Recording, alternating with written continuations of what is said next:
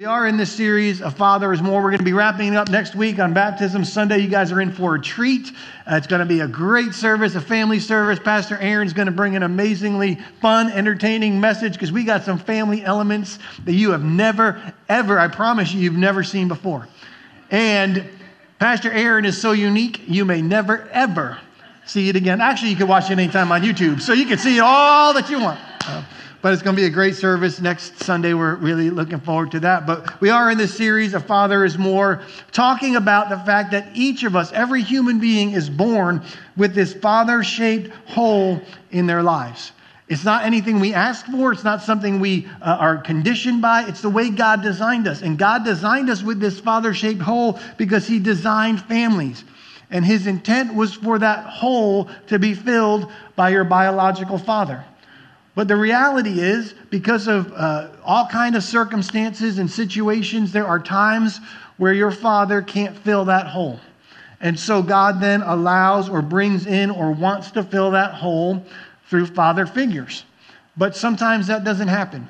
And there are a lot of people who live life never having that father-shaped hole filled in their lives. And sadly, many people, the father figures or the fathers that they do have in their lives, the impact, the role that they play is not positive, it's negative. It's hurtful, it's damaging, it's anything but good.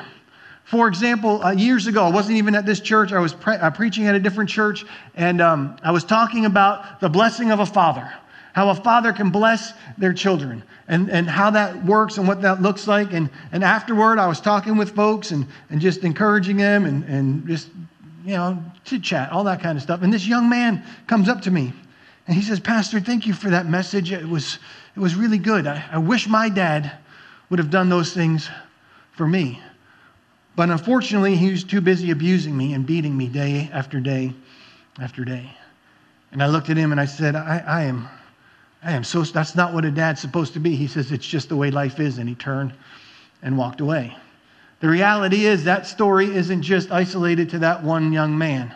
It is far too frequent that we hear stories about that. I remember reading a story about one man. He was writing this. He was in his mid to late 30s at this point. But he said when he was about 9 years old, he was afflicted with an illness. They still don't know really what it was. But as a result, they had to put him into a medically induced coma. And while he was in a coma, they were trying to figure out a treatment and ways to deal with what was going on. And after a season of time, about a week to 10 days, the treatment that they were giving began to be effective. And so they said, "We're going to bring him out of this coma." And so that takes some time, and they weren't sure how quick he would actually come out of that. But as the young boy, 9 years old, is beginning to come out of this coma, his dad is standing there by the bedside. And his natural reaction, this boy's natural reaction was, as he's beginning to see and understand what's happening around him, he sees his dad and he reaches out to give him a hug. At that, the father stands back, says, "You're not that sick. Not that sick. You don't even deserve a hug from your father." Remember hearing another story. This dad said he wanted to teach his daughter about trust. His 6-year-old daughter, he said, "I want you to learn about trust. So here's what I want you to do, sweetie. I want you to get up on the dining room table. And I want you, I'm going to stand back here, and I want you to jump as far as you can, and I'm going to catch you. So you jump." And she said, "It's too high. I'm scared. I don't want to do it." He said, "You can do it. I believe in you. I'll catch you. You can trust me." She said, "Okay." So she mustered all the strength and all the determination she could, and she leaps as far as she can. And as she's in the air, the father goes and smash. The little girl crashes to the floor, begins to cry, and says, "Daddy, why didn't you catch me?" He said, "Because I wanted you to learn in life you can never trust anyone." See, the damage that dads do reaches far and wide. And it hurts, and it's a pain that's there. Dads who have abandoned us, dads who were harsh, dads who were distant, dads who were unloving and unkind. Dads have impacted us by the things that they've done, the way they taught us to view people, the way they taught us to view success, the things they demanded of us. Dads that were apathetic and passive, who allowed chaos to reign and never addressed unruly behavior. The reach is far and wide, but the impact that dads have goes far. And we will carry that pain often throughout our lives. So in talking about that, I know it's going to stir up for some people some pain. It's going to bring some emotions to the surface. And so what I want to do here today is I want to do two things. First, I want to talk a little bit about the process of finding inner healing from those wounds that we carry. And it is a process. This isn't a snap your fingers and everything's better. It's a process. But then I also want to talk about what a good dad looks like, the power of a good dad. Because there is a power for the negative, but there's also a power for the positive. And if you don't have those positive things to draw on, where is it that God wants you to look to find that father figure to fill that hole in your life? Because that pain you carry, regardless of the source and the cause of the pain, that pain is real. Whether it's from your father, a stepfather, a coach, a pastor, a religious leader, a family member. Whatever the source of that pain, it's real. Abandonment, abuse, neglect, the pain of watching someone struggle with substance abuse, and it has impacted you so deeply that sometimes years and years and decades later, that pain is still there. And most of us say, I would do anything to get rid of the pain. I don't want to carry this pain anymore, but as much as we try to get rid of the pain, we can't. And the reason we can't get rid of the pain is we can't forget the memory. And so, unbidden and unwanted, at times when we least expect it, sometimes it's at the quietness, when we quiet our own thoughts in our mind and we lay our head down on our pillow at night, and other times we could be in a crowded room, we could be having a great time hanging out with friends and having a good old time, and out of the blue, a thought, something we see out of the corner of our eye, something we smell, triggers a response, and the memory comes flooding back in, and with the memory comes all the pain and the hurt and the trauma that goes with it. So what are we supposed to do about that? Because we want to forget, but we can't. But this is what the Bible tells us in Proverbs chapter 19. It says, it's to a man's honor to forgive and forget a wrong done to him. Some translations say it's to a person's glory to overlook an offense. What does that mean? First of all, what it doesn't mean is to pretend it didn't happen. I'm not saying you pretend it didn't happen. It doesn't mean that somehow you say it didn't really matter, didn't really bother me, when it really did matter and it really does bother you. What it means is that you no longer allow this thing that happened to you to dominate your life. That somehow you can find it by God's grace to look past the offense, to find forgiveness and healing, to forget what happened. And we're going to talk about what that means, but I just want to say this. To forgive does not diminish the wrongness of what they did, nor does it mean you cannot establish boundaries. Listen, what they did was wrong, and it's wrong, and it'll always be wrong. Forgiving them doesn't validate, justify, or somehow excuse what they did. It's not really even about them.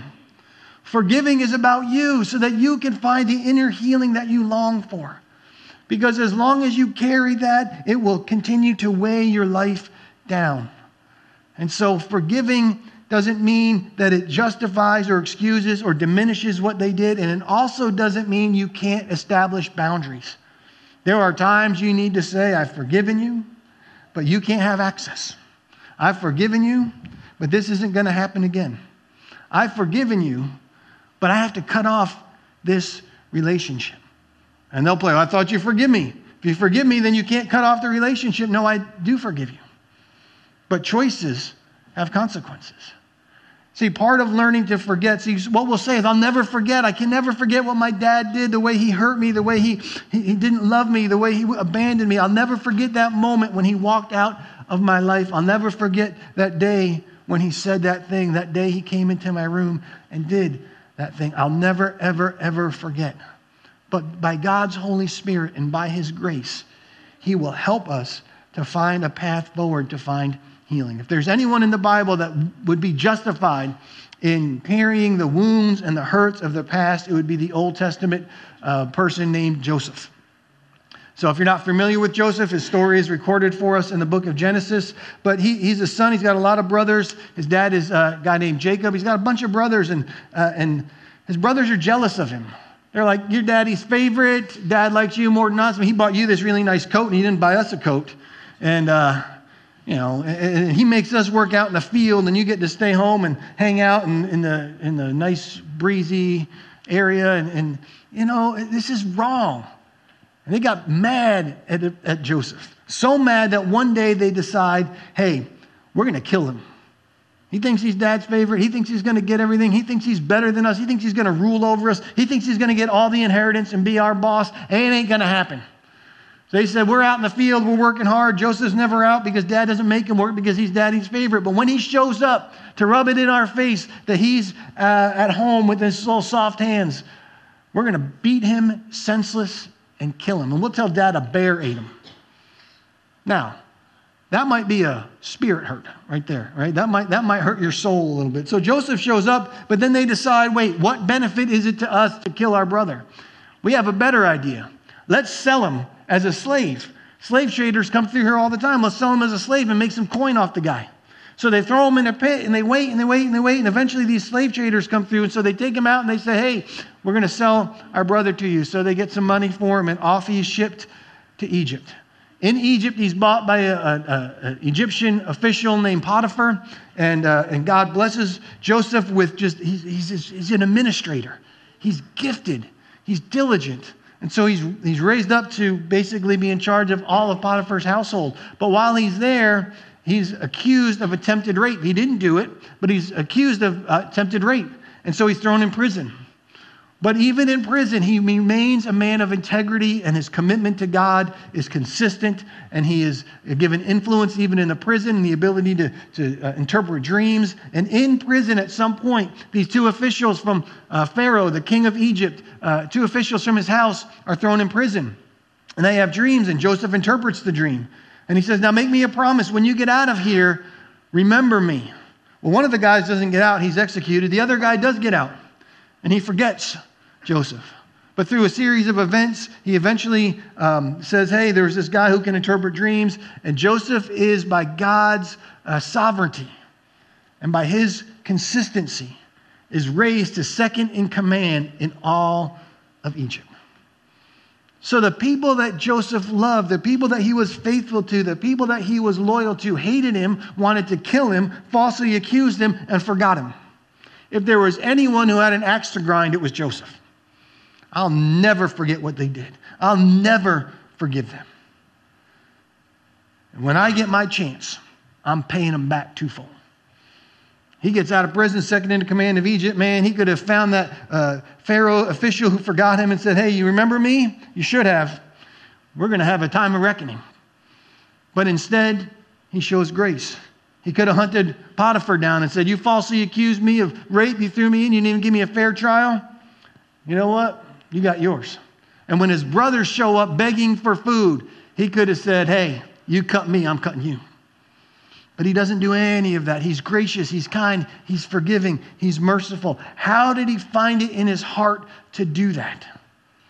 Because I don't know if I would have it in my heart, but it is a gift from God. It is to a man's honor, to his glory, to forgive and forget. So this is what it says of Joseph in Genesis chapter 41. Joseph named his older son Manasseh, for he said, God has made me forget all my troubles and everyone in my father's family. Forgetting is a gift from God. And he says, by God's grace, I have forgotten all the troubles I've forgotten everything that happened to me. Now, it says he forgot all the members of his father's household. But did he really forget? We're going to talk about that, but here's one of the things that we need to learn just from that one verse. And here it is. If you are unwilling to forgive and forget, it will keep you from finding inner healing. If you say, I won't forget, I'll never forget, and I'll never forgive, you have every right to have that posture. It doesn't reflect the heart of God, but you have every right to hold on to that. The problem is the healing that you want, finding freedom from that pain that you constantly carry, that ache in your heart that you wish to God would go away, will never, ever, ever go away as long as you hold on to the pain, as long as you hold on to the offense, as long as you say, I will not forgive and I will not forget. Then it will keep coming back and back and back. So how do we forget? You say, I'll gladly forget, Pastor. I'd forget if I could. But I can't forget. We talked about this. You told me, and no matter what I do, I keep remembering. How do I forget?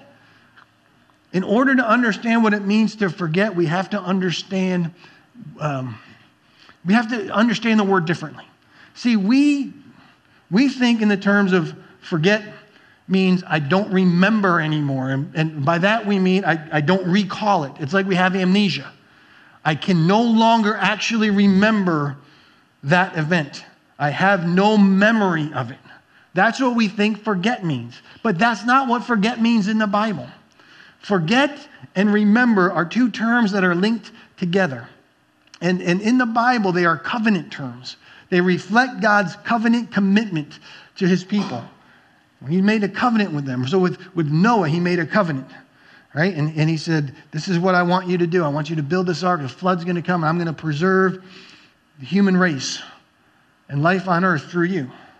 And this is what it says in Genesis chapter 8. It says, God remembered Noah and all the animals that were with him in the ark. Does that mean at some point God forgot about Noah? He's got a whole universe. He's got stars and planets and moons.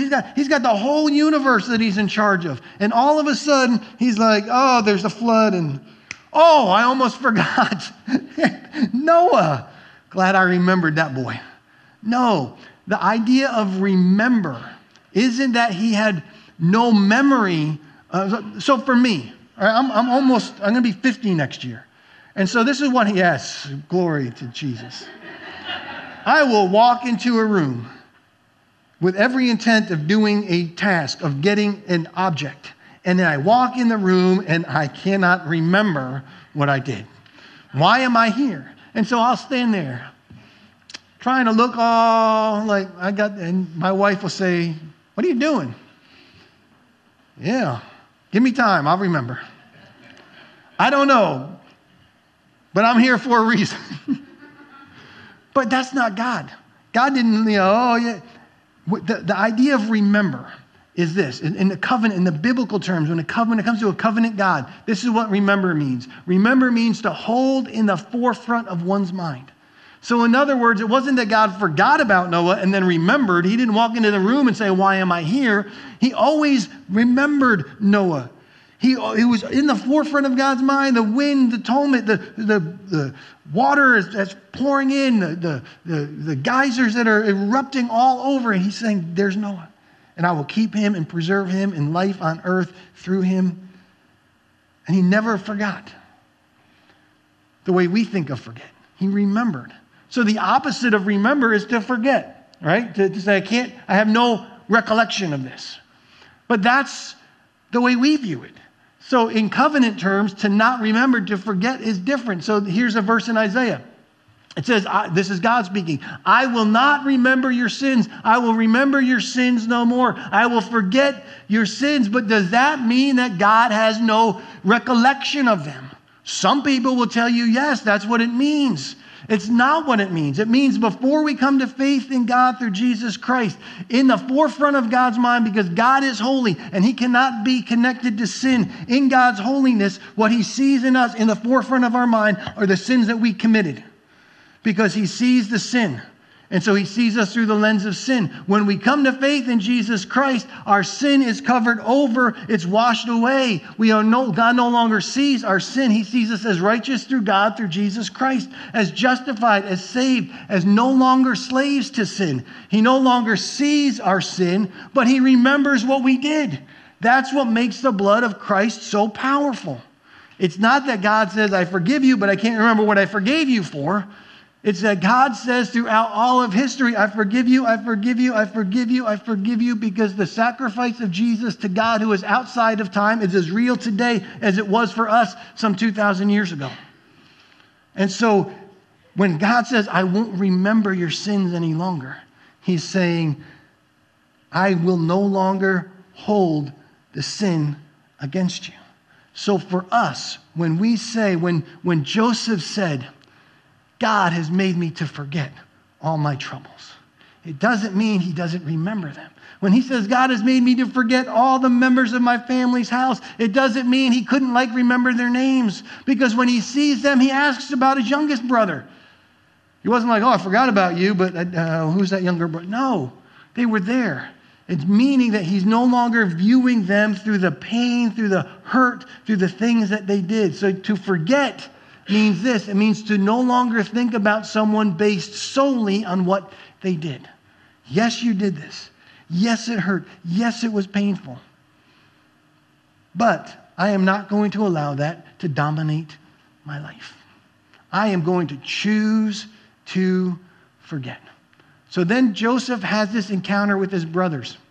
And they're really worried that he's going to take revenge on them. But this is what Joseph said. He said, you meant evil against me, but God turned your evil into good. God turned your evil into good. I haven't forgotten anything that you did. And I haven't forgotten you. But I am no longer going to focus on the evil that you intended. Instead, I'm going to focus on the goodness of God.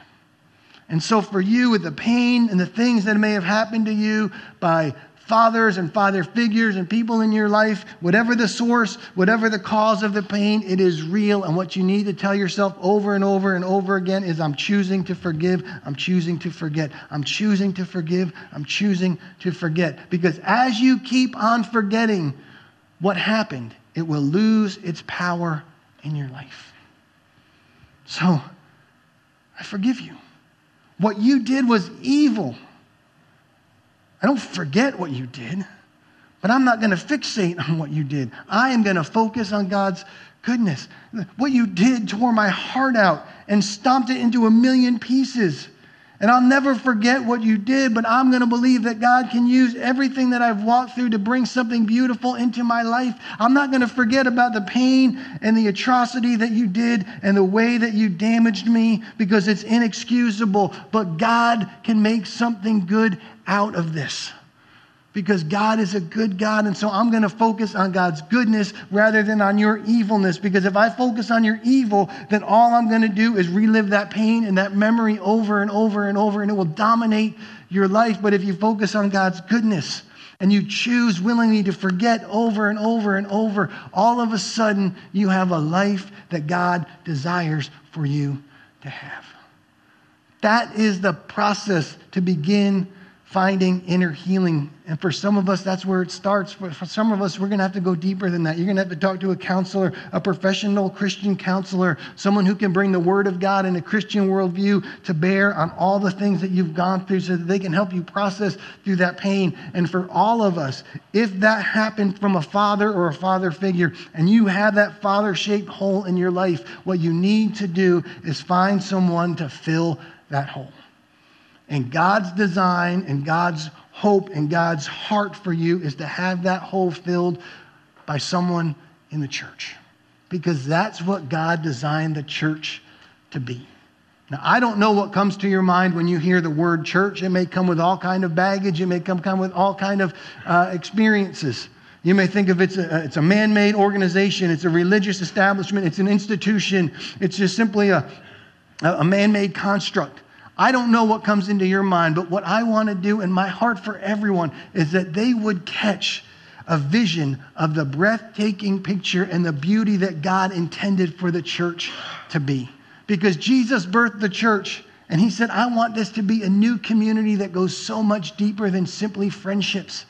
I want the church to be a family, where people loved and are being loved, where people serve and are being served, where people celebrate and they're being celebrated, where people grieve and they find comfort, where people hurt and they find help, where people are cared for, where love, justice, mercy, grace, and forgiveness rain down and are evident for everyone to see, where the Holy Spirit moves in power, and where Jesus is lifted up, where the person and the message of Jesus is so prominent that everyone would say, that is the only person and the only place and the only way in which my life and my future and my eternity can be changed forever. God says, I want you to operate as a family that loves unconditionally. See, when the church is being the church, it is the most beautiful thing. You say, I haven't seen a lot of churches that operate like that. Well, that's how families are supposed to be too. And sadly, I don't see a lot of families that operate like that. But your family can be different, and this church can be different.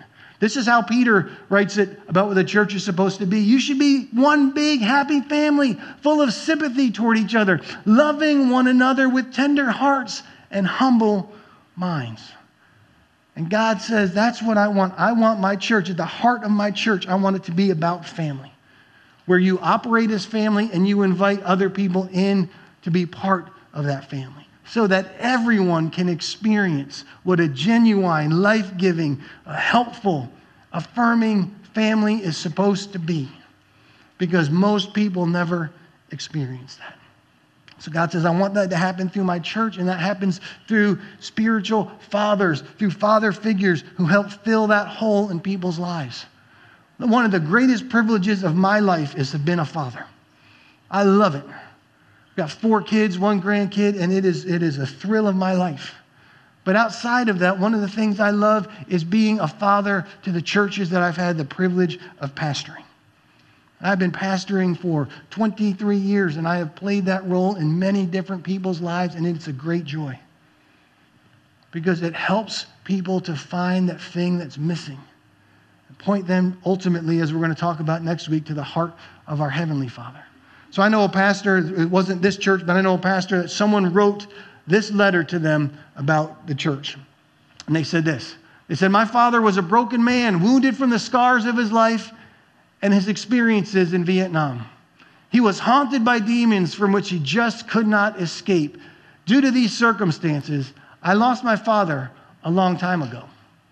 I spent many years hurt over my lack of a father. But through this church, God has brought me a spiritual father. I can't express in words how healing it has been. God has used this church to mend wounds that I've lived with since childhood. That is what God wants for his church. Spiritual fathers, spiritual mothers to step in and fill those holes that people have. And it doesn't matter your age. Sometimes we think only in terms of children and teenagers. But I have seen it with people in their mid-20s, into their 30s, into their 40s, into their 50s and 60s, and even more seasoned than that, who have this hole in their heart. And when I will carve out time, have a cup of coffee with them, have lunch with them, someone that they can look to as a father figure, or at least someone they look to with respect, and I can say, here's how to live. Here's how to forgive and forget. Just be a model and an example to them.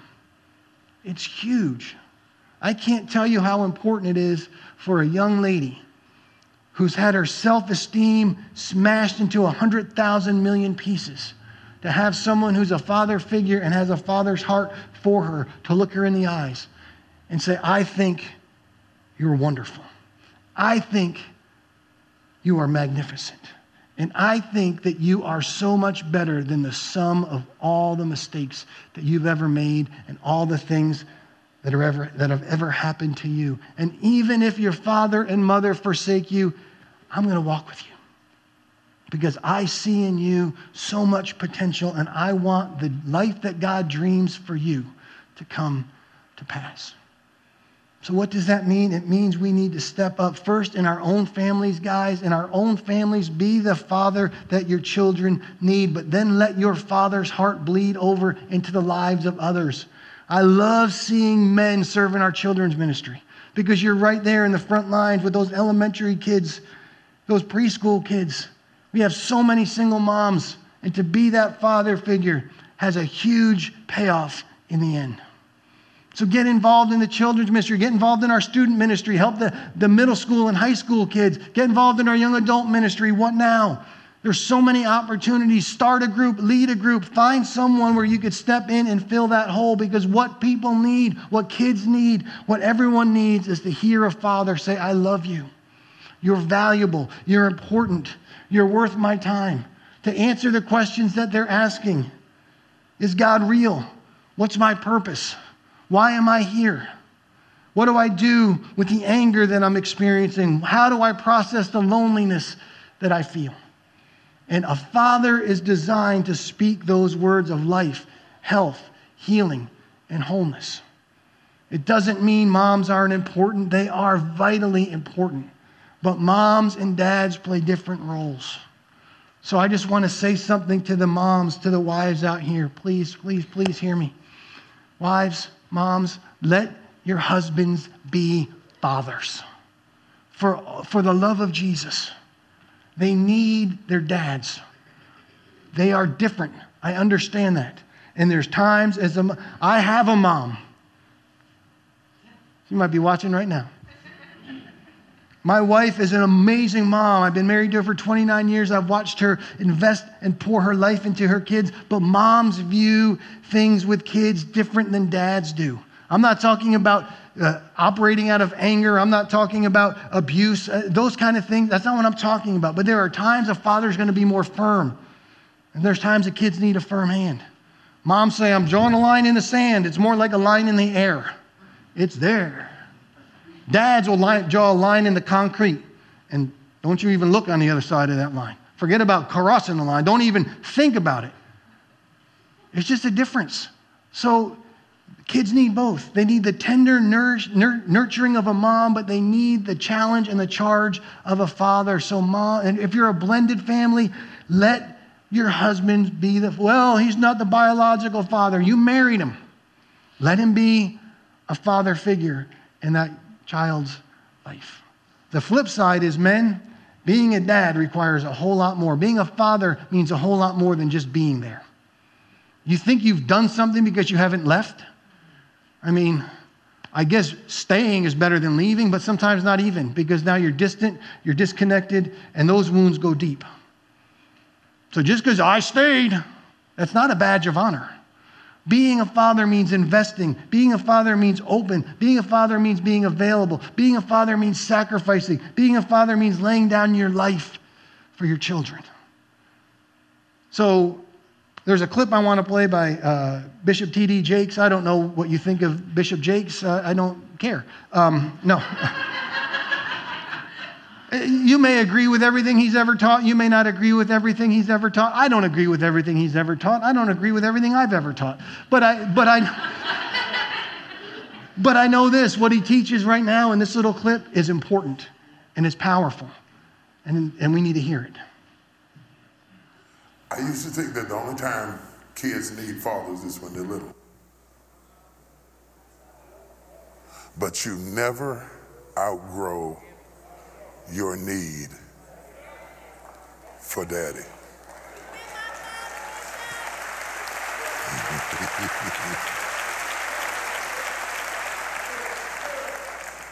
She screamed at me and said, "You've been my father, Bishop."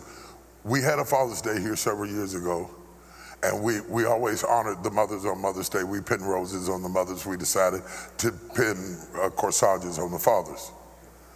And we gave all the people corsages to pin on their fathers, but there weren't many fathers. So this one little boy got up and walked down the aisle and came and pinned the corsage on me. Because he said I was his father. Now, he didn't know how to pin the corsage, so he stuck it into my chest. And I was too gracious to flinch. So I bled in silence. And then this grown man, about 38, 40 years old, came down and pinned another corsage on me and said, "You're my father too." Until my whole robe was covered with flowers. And what they didn't know is under the flowers, I was bleeding.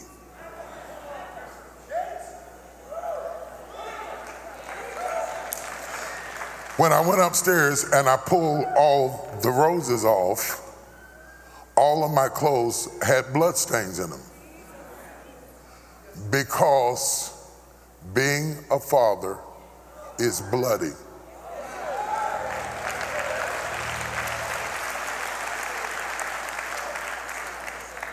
It looks rosy on the outside, but it is bloody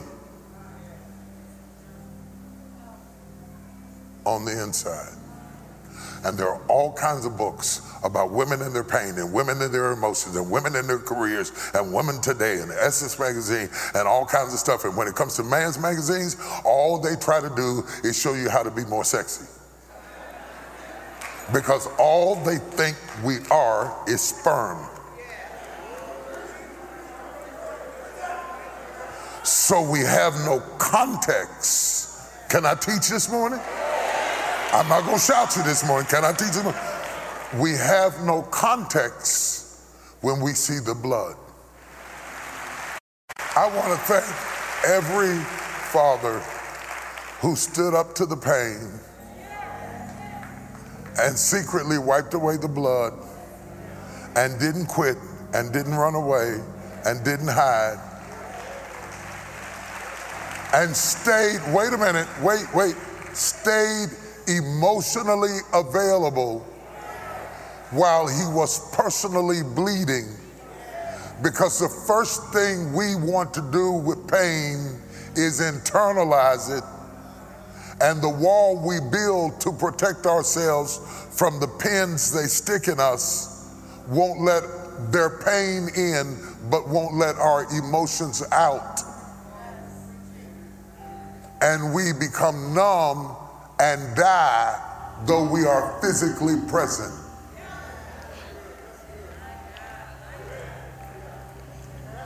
So just because you have a man in the house doesn't mean he's home.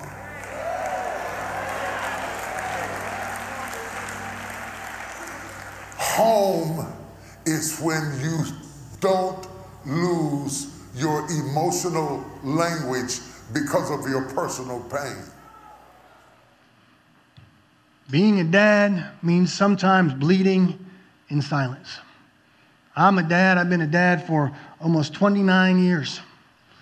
I've been a pastor for 23 years. I've pastored this church here as of yesterday for 10 years. And there are times when I'm telling you I have bled in silence more than anyone will ever know. And people will say, well, Pastor, you can talk to me. I'm here for you. There is something about the role of a father that says, I know I can talk to you, but this is something that I am alone going to carry. As a pastor, as a father, as a husband, there are times you're going to bleed in silence. Being a father figure is going to cost you. It's going to cost you time. It's going to cost you resources. It's going to cost you emotionally. It's going to cost you. And when you begin to bleed for other people, what happens is you begin to understand ever so slightly what Jesus' sacrifice on the cross was all about. See, he bled for our pain, for the pain of our sins, for all the things that we did. When you bleed for someone else and their pain, you help them find healing. It means you don't have to bleed all over them.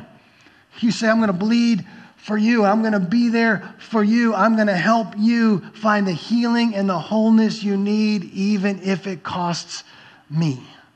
And in just a little bit, we're going to receive communion and we're going to celebrate the blood of Jesus. But I'm telling you, as a dad, there are times you need to bleed in silence. And you say, well, that's not fair. I don't care if it's fair. It's the way God designed it. Husbands, love your wives like Christ loved the church and gave himself for her, died for her. Being a father means you're going to have to die and bleed and lay down your life, and you're not going to like it. But it's what God asks of us. Because God's heart is for fathers to embrace, to have a heart for their children. The very last book, the very last verse of the Old Testament, God is speaking prophetically, and he says, I'm going to send the prophet Elijah, and he is going to do something because this is my heart. And here it is. He said he will turn the hearts of the fathers to their children and the hearts of their children to their fathers. It's not because moms aren't important. They are critically important. I could do a whole series on the importance of moms. But in our day, in our age, in our culture, it's so easy to overlook the power of fathers and the importance of dads. We can point to the horrors they do and the atrocities that they commit, but the power of a positive father is huge. God says, that's what I want. So I want you all to get in on this. Men, get in on it. It's the best thing you can do, but it will cost you because you're going to have to bleed in silence sometimes. And for those of you who would say, I need to get in on this, on the receiving end, I need someone to step in and be that spiritual father for me, let this church be your family. You need that place to find healing, to learn to forgive, to learn to forget. Let this church be your family. And let God bring that father figure through his church into your life. Heavenly Father, we come to you right now. And God, I know that we've talked about some weighty things here this morning.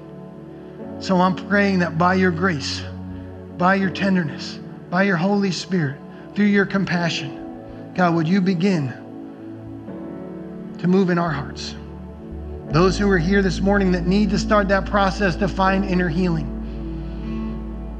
God, that first step is to overlook, to forget, to forgive an offense. In no way validates, justifies, or diminishes what they did. God, it allows us to find freedom and healing and wholeness, what you desire for us. Forgetting is a gift from you. Help us to forget, to walk in forgiveness. For those of us who are here as men, as fathers, and we realize we need to step up into that role, God, help us. If it means bleeding in silence, God, then help us to bleed in silence, that our bleeding would help bring healing to someone else. And then it's all worth it because Jesus' sacrifice on the cross brought healing to us, and it was all worth it. So God, help us. We can't do it on our own. We need your strength and your power. And God, allow this church to be the type of family that you created the church, that you desire the church, that you want the church to be. We may not always do it perfectly, but God, help us every day to do it better. To be more loving, more gracious, more forgiving, more kind, more tenderhearted, more sympathetic.